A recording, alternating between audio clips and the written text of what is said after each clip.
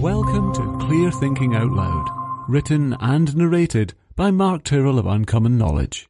Hi, I'm Mark Tyrrell of Uncommon Knowledge, and welcome to 3 easy questions in diagnosing PTSD.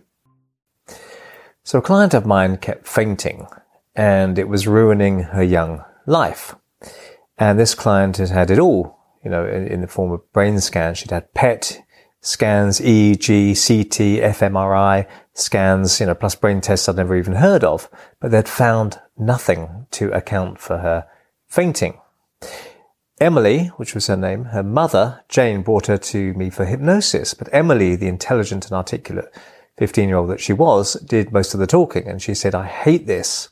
My friends go on about how they'd like to change their body shape or something about their face, but the only thing I want to change is this fainting. I just want to stop fainting."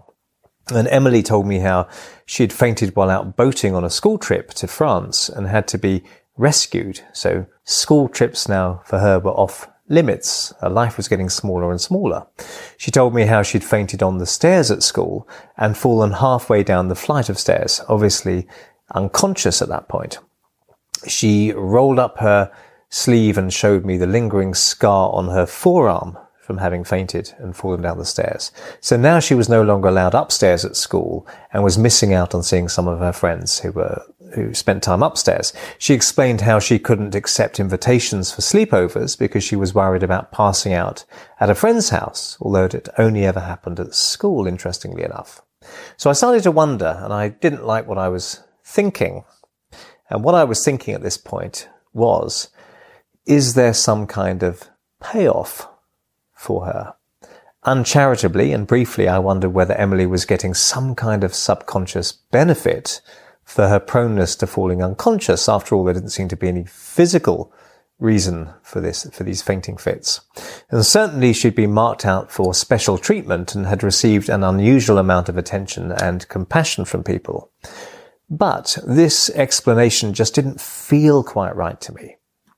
Emily told me she'd had months of therapy with a cognitive behavioral therapist, but she'd found the analysis of all her thoughts had, if anything, made her feel more anxious, and she believed that this had actually increased her number of fainting fits.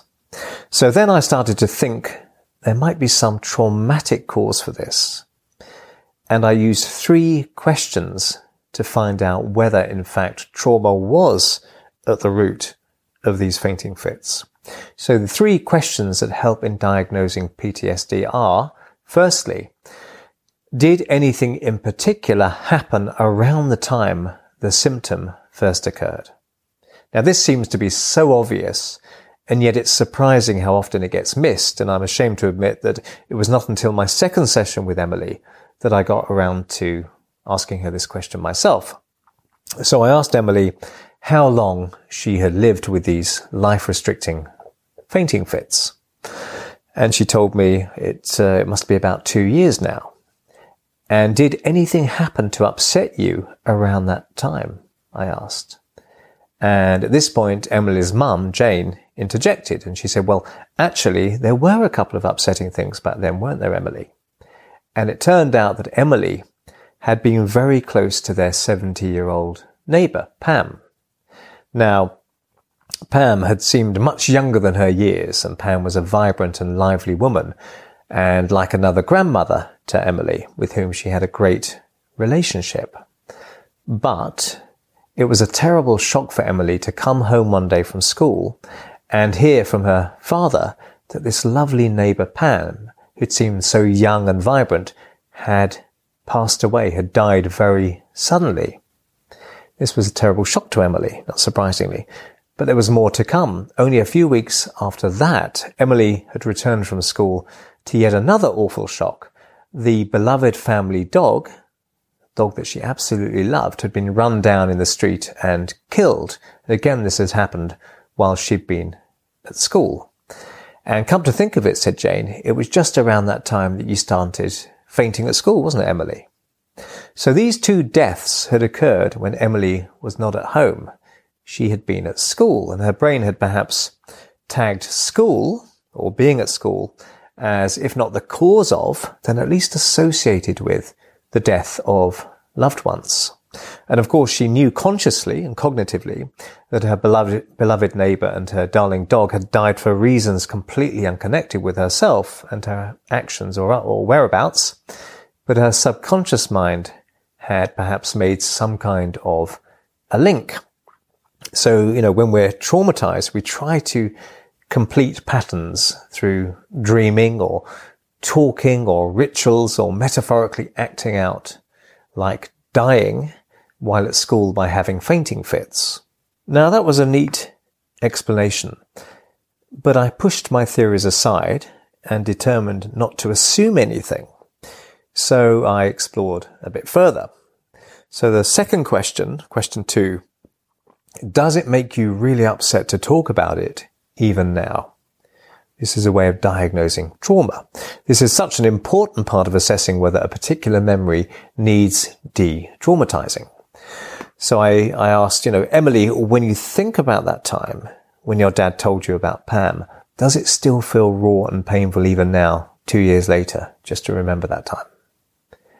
And Emily took a few seconds to recall the moment she'd heard of Pam's unexpected death, and almost immediately tears appeared in her eyes and she began to shake a little. And that was all I needed. Okay, and then I sort of changed the subject again, but I'd got that sample of traumatic effect in a sense. So it was the same with the dog. Emily said even thinking about hearing the news made her feel just as upset as I did at the time, in her words. And it sounds blindingly obvious, but the quickest way to find out whether you need to treat trauma is simply to ask, does it hurt now when you think about it? Which leads into the third way of assessing trauma. So question 3, has time stood still? Traumatic memories, because of how they become logged or trapped between the amygdala, the fight or flight part of the brain, and the hippocampus, an area where recent memories are stored. These sorts of memories don't fade with time like normal memories. So neutral or even pleasant memories start to feel a long time ago as they become stored in the neocortex areas of the brain. But persistent traumatic memories don't get transferred into long-term memory unless we help the client do that. So I've worked with many traumatized people, some of whom had traumas stretching back to the 1940s. Okay, so we're talking about really quite ancient memories. But these types of memories, no matter how long ago the trauma was, all felt recent or even current. They don't seem to fade in the way that usual memories do. Emily told me that when she thought about those 2 times, she came home from school to terrible news. It didn't feel like 2 years had passed since those experiences. And she said it felt like it happened yesterday. And in fact, Emily told us, I can still see Dad standing by the kitchen door telling me Pam's dead. I can see his face. It feels like it's happening right now. So I asked Emily if she'd like to put those memories where they belong, in the past. And she said she would. I also suggested to Emily and her mother Jane that I couldn't be sure, but I suspected the fainting may very well stop once those memories had been de-traumatized. So what happened? Well, I helped Emily by using the rewind technique to decondition the painful emotion from those 2 memories so that they no longer had power over her. She could always feel justifiably and naturally a little sad whenever she chose to think about Pam or her dog, but the point was she could choose to think about them. The memories wouldn't come back to her without her deciding to think about them. After the rewind, we tested how Emily felt about those memories now, and she told me something that I often hear after a rewind session with a client. She said it feels all faded and really distant now, like it was a very long time ago. So the takeaway for uncovering trauma is, don't assume there must be a traumatic root to a troublesome symptom, but be aware there might be. Ask if anything upsetting occurred before or around the time the symptom first started. If there was, then ask if it still hurts even now, not if it was painful at the time, but if it hurts now, if they just think about it. Ask if the memory feels more recent than it should do, considering how long ago the event occurred. And Emily's sad memories were put in the past where they belonged, and she never fainted at school again after that. So treating the trauma treated the symptom. So I hope you found that useful. I'm Mark Tyrrell of Uncommon Knowledge, and if you'd like to subscribe to my email newsletter, you can find it over at unk.com/blog. That's unk.com/blog.